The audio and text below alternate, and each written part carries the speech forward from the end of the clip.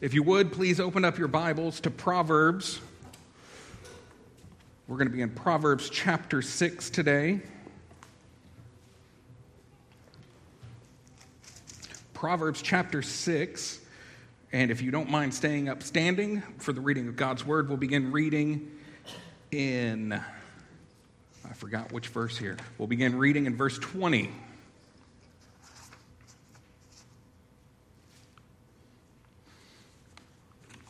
My son, keep your father's commandment, and forsake not your mother's teaching. Bind them on your heart always. Tie them around your neck. When you walk, they will lead you.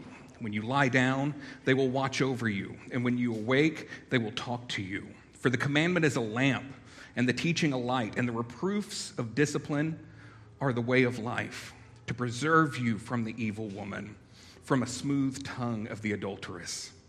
Do not desire her beauty. Do not desire her beauty in your heart, and do not let her capture you with her eyelashes. For the price of a prostitute is only a loaf of bread, but a married woman hunts down a precious life. Can a man carry a fire next to his chest and his clothes not be burned? Or can a man walk on hot coals and his feet not be scorched? So is he who goes into his neighbor's wife. None who touches her will go unpunished. People do not despise a thief if he steals to satisfy his appetite when he's hungry. But if he is caught, he will pay sevenfold.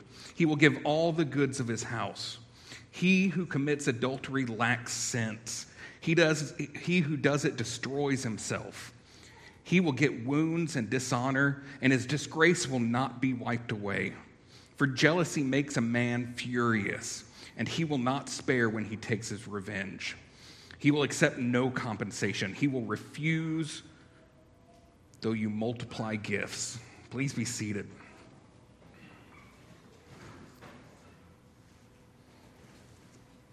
Two weeks ago, we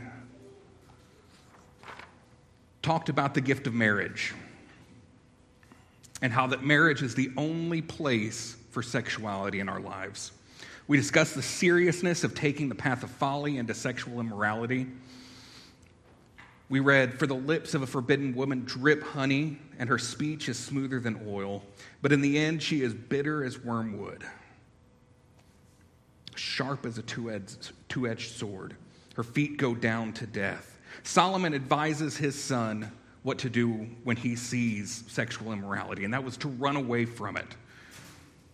He says, and now, sons, listen to me and do not depart from the words of my mouth. Keep far away from her. Do not go near the door of her house, lest you give your honor to others and your years to the merciless. Paul gives the same warning in the New Testament when he says, flee from sexual immorality. Every other sin a person commits is outside the body, but the sexually immoral person sins against his own body.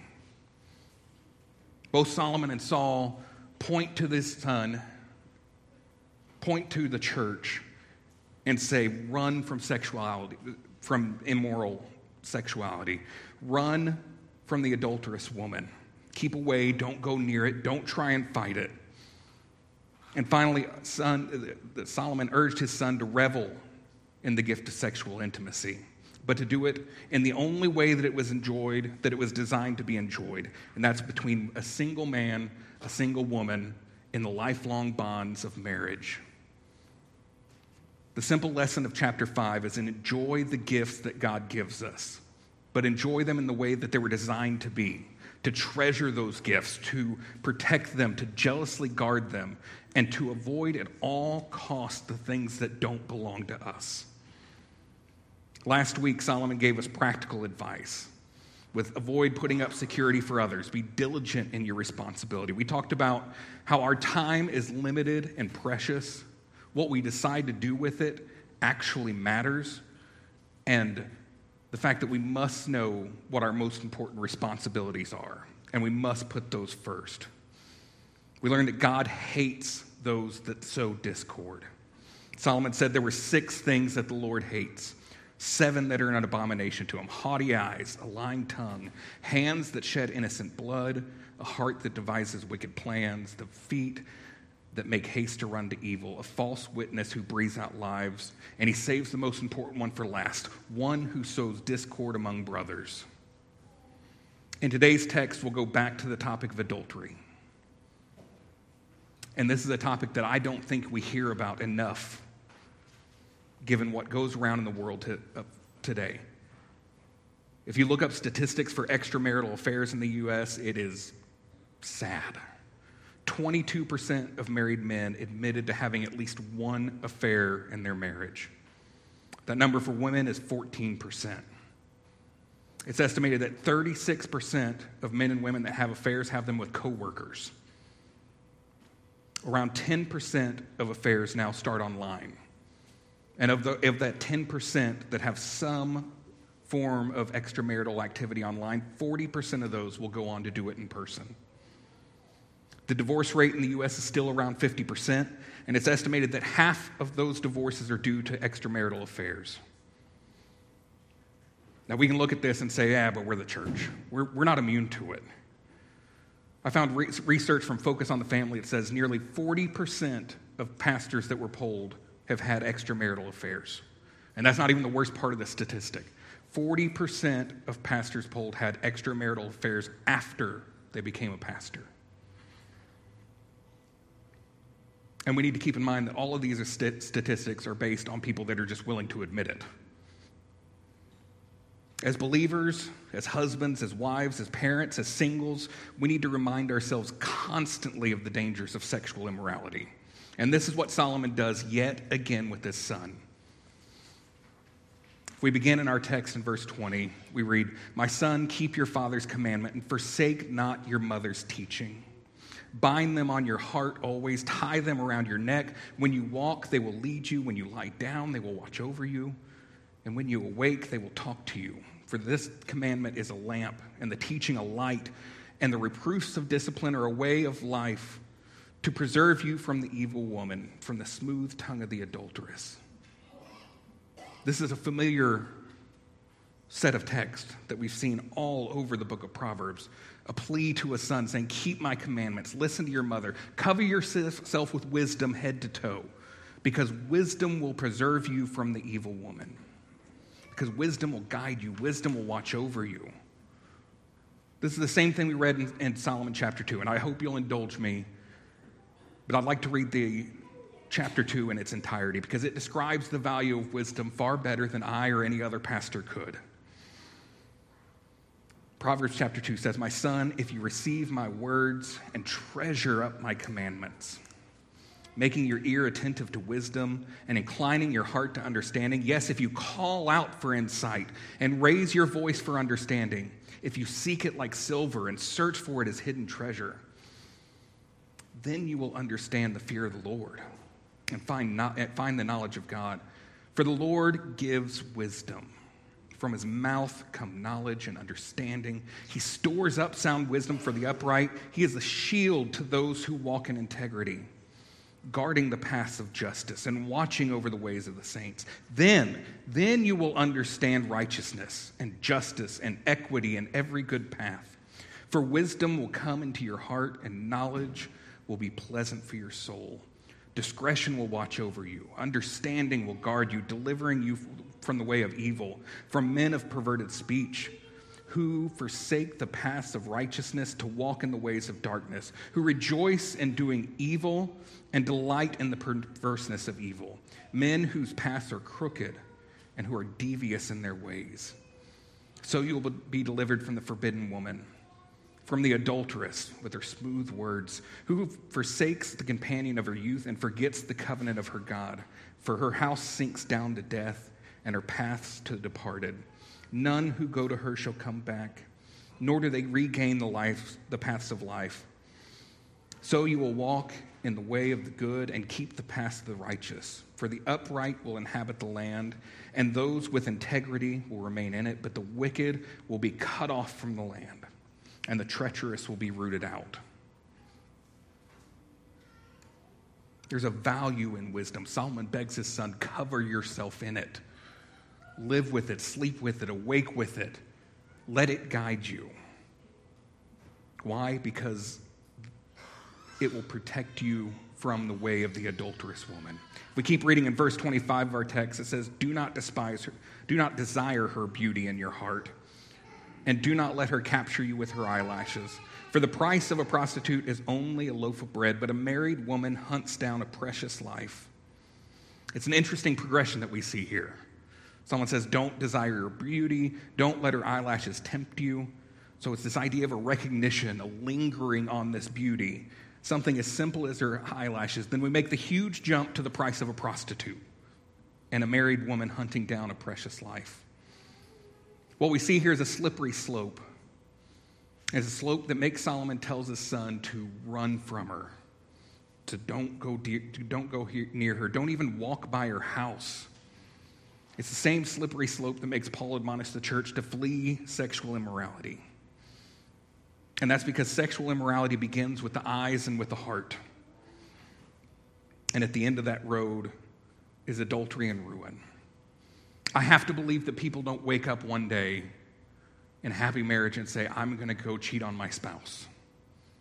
No one wakes up out of the blue and says, I think I want to have an extramarital affair. So how do married men and women get to this point? How do we as believers find ourselves at this point? We know what Scripture says. We know adultery is wrong. We know that it ruins lives. We know that it brings pain and misery. And I imagine everyone here, when someone says don't commit adultery, would give a hearty amen. So why do we have so many in the church that fall into adultery? I believe it starts with a prideful idea that we can somehow get close to sexual immorality without paying a price. We allow ourselves to take steps that can appear harmless, but in reality take us closer and closer and closer to complete ruin. When you hear people's stories of how an affair started, or you see them on TV, you hear a common phrase that comes up, well, one thing led to another. And there's a lot of truth in that. The building of friendly relationships with a man or woman at work, maybe a business lunch or a dinner together, late nights working alone together.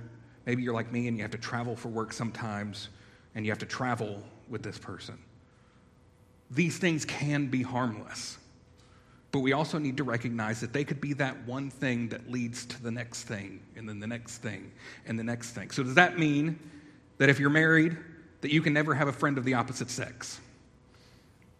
That if you have to travel or have a meeting alone with a person of the opposite sex, that you should quit your job? Of course, that's not what we're talking about here. But wisdom would say to guard those interactions. Guard your eyes, guard your hearts, guard your mouth. Don't put yourself in situations where that next thing can come about. Wisdom is what keeps us from that next thing. Wisdom helps us see the danger and run from it. It puts guardrails. It puts boundaries in place that we should not cross. Folly, on the other hand, does the opposite. Folly is always in search of that next thing that leads to the next thing. Folly tells you that you can withstand the temptation. Folly wants you to tolerate the temptation. I'm reminded from a line from a recent podcast that I'm sure a lot of people are listening to. The host of the podcast said that we become what we tolerate. And I couldn't agree more. Because folly wants us to fall in line with the world. Folly wants to tell us that marriage is just whatever you want to make it. That sex is some kind of human right.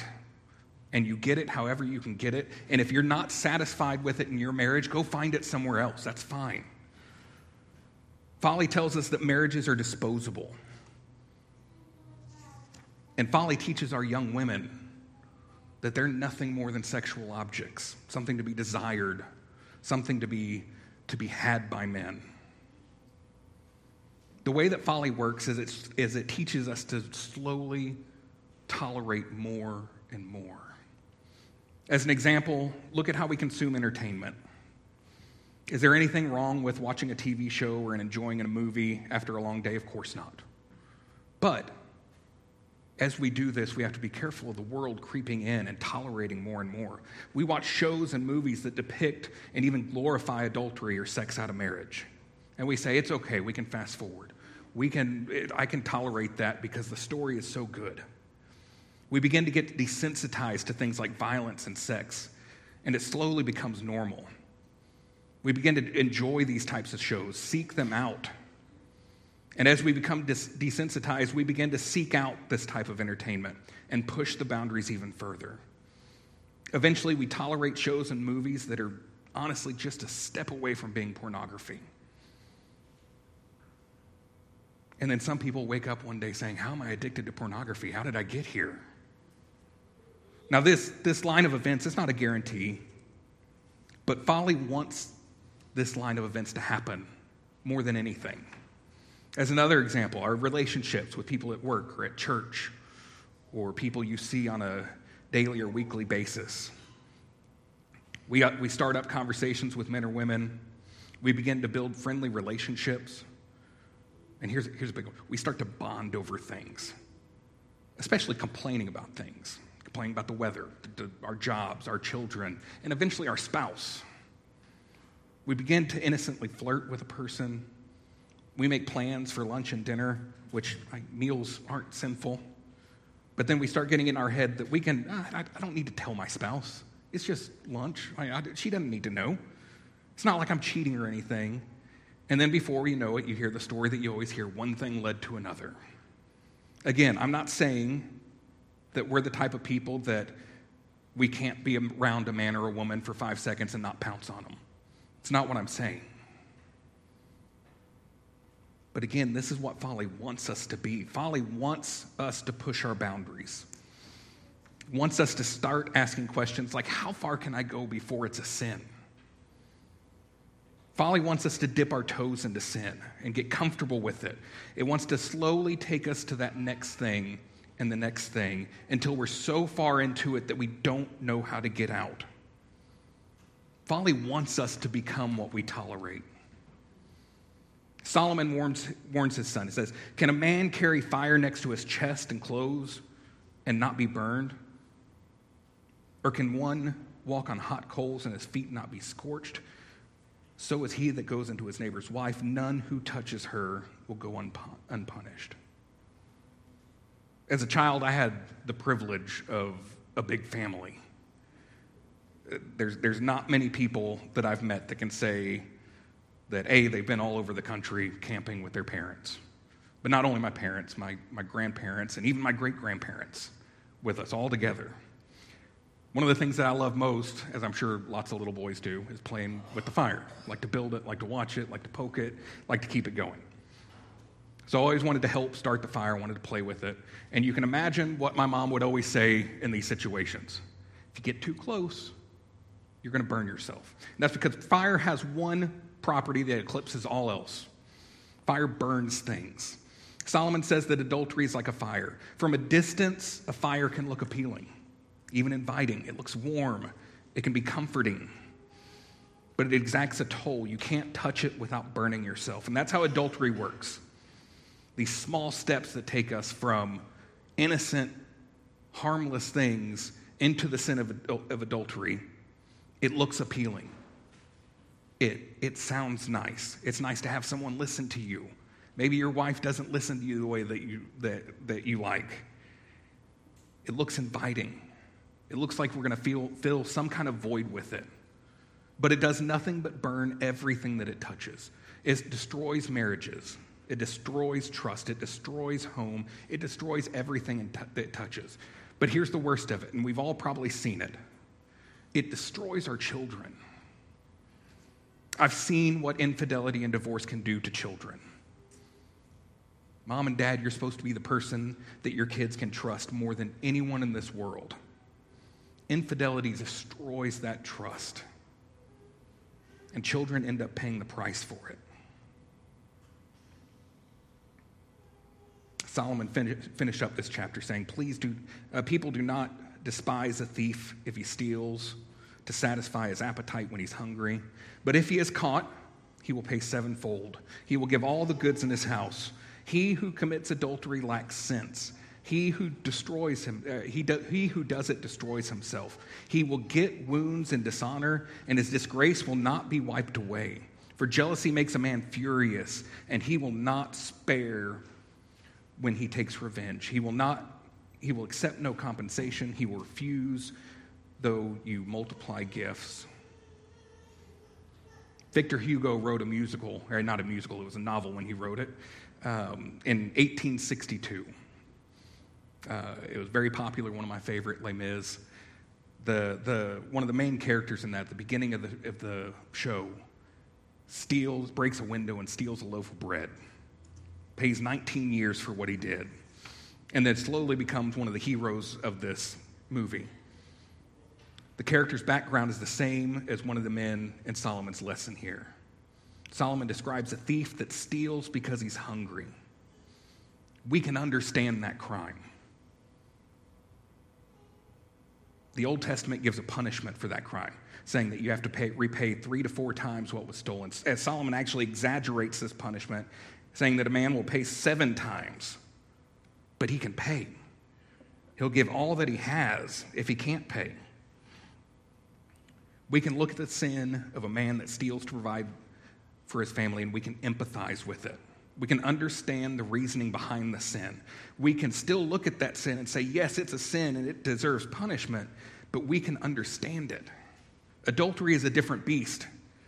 There's no perceived greater good in it. There's no reasonable understanding that would make adultery acceptable.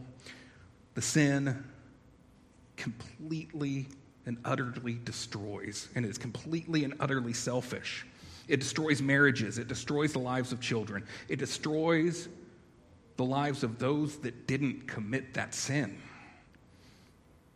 The sin damages the lives of others for a few moments of pleasure. So there are those that will read this today or hear this message today and will say, that could never happen to me. I have a great marriage. It could never happen to me.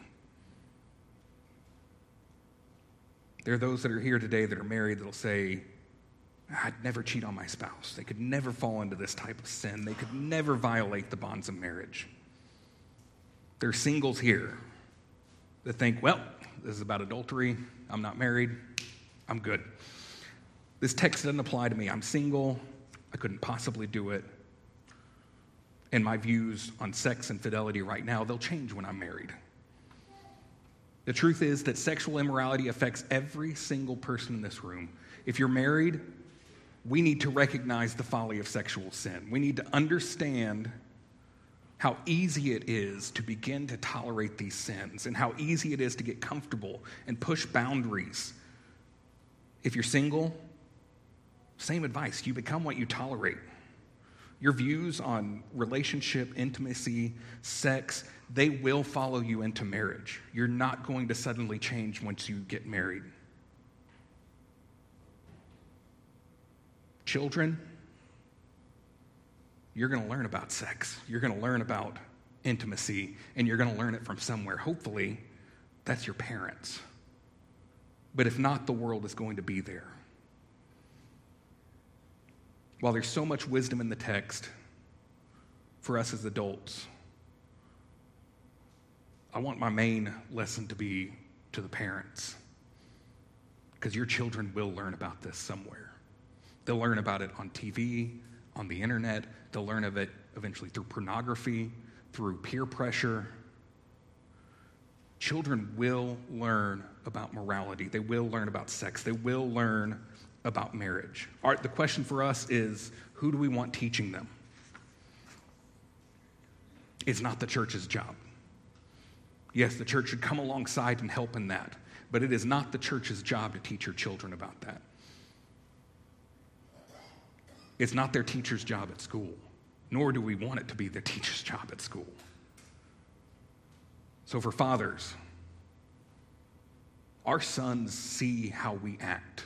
They see so much more. They see how we look at women. They see how we talk about women. They see how you treat your wife.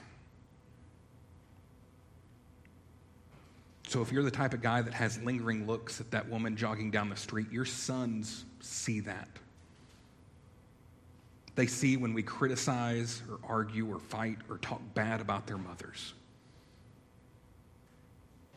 They see how we lead them. They see how we lead our lives. They will see what we do, and they will learn how to be men from it. Fathers, our daughters will see how we treat their mother. And they will build a life around that and say, this is how a man is to treat a woman. When they go out to look for a husband, they will look either for someone that's like their father or run away as far as possible from someone like their father. Our daughters see how we fight as parents. They too will see how we look at women, and they will start to judge their value based on how we look at women and talk about women. Mothers, your daughters will learn what it means to be a woman from you. They'll learn what it means to be a wife. They'll learn what it means to be a mother. They will see you when you fight with your husband. They will see you when you fight against biblical submission. They will see you and hear you when you complain about your husband's fault. Your sons, moms, they're going to idolize you. And they're going to form a picture of what to look for in a wife. So parents, I'll leave you with a text that I've referenced multiple times throughout Proverbs. It's 1 Corinthians 6, 18 through 20. Flee from sexual immorality. Every other sin a person commits is outside the body, but the sexually immoral person sins against his own body. Or do you not know that your body is a temple of the Holy Spirit within you, whom you have from God? You are not your own, for you have been bought with a price. So glorify God in your body. Sexual immorality comes with a price. It's sin against a holy God. It's a sin against your spouse. It's a sin against your children. And it's a sin against your own body. But as believers, we were bought with a price that we couldn't pay. The price was the life and death and resurrection of Jesus Christ. A holy, a just, a loving God condescends to become man. He claimed to be God. He proved to be God when he lived a perfect life, when he was willing to take on an execution he didn't deserve and raise from the dead. All of these things he did for the glory of the Father and to make a way for us to be fixed in our issue of sin. If you're here today and you've never placed your trust and faith in Christ and Christ alone for salvation, I once again beg you, talk to me. Talk to anyone you've seen on this stage. Grab a stranger and talk to them today.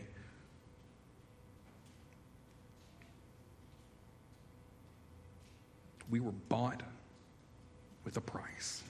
Please join me in prayer. Heavenly Father, we ask you to just cover us in wisdom. Humble us, Lord. Let us do what Proverbs says, to seek after it like silver, to search for it like hidden treasure. Let us bind it around our necks. Let us wear it. Let us seek after it, because it's here for a purpose, Lord. Folly wants to destroy. Folly leads to death. Lord, I pray for those that are here today that are married, that you would strengthen the marriages, that you would repair relationships, Lord, that you would make integrity and glorifying your name the most important parts of this of our marriages, Lord. For the singles today, I would pray, Lord, that you would teach them that what they do right now matters, Lord. That there is a purpose for the season of life that they're in. That just as easily as a married couple, someone that's single can commit adultery in their hearts. Lord, for our children, I just pray that you would call them to salvation, Lord. I beg you to save our children. I pray that the parents in this room will love their children enough to have these hard conversations, have the uncomfortable conversations with them, teach them so that the world is not the one that'll teach them. Lord, bless the rest of our worship today. Help us to examine ourselves as we prepare for the Lord's Supper, Lord. Let us take it in a worthy manner. It's in your holy and precious name we pray. Amen.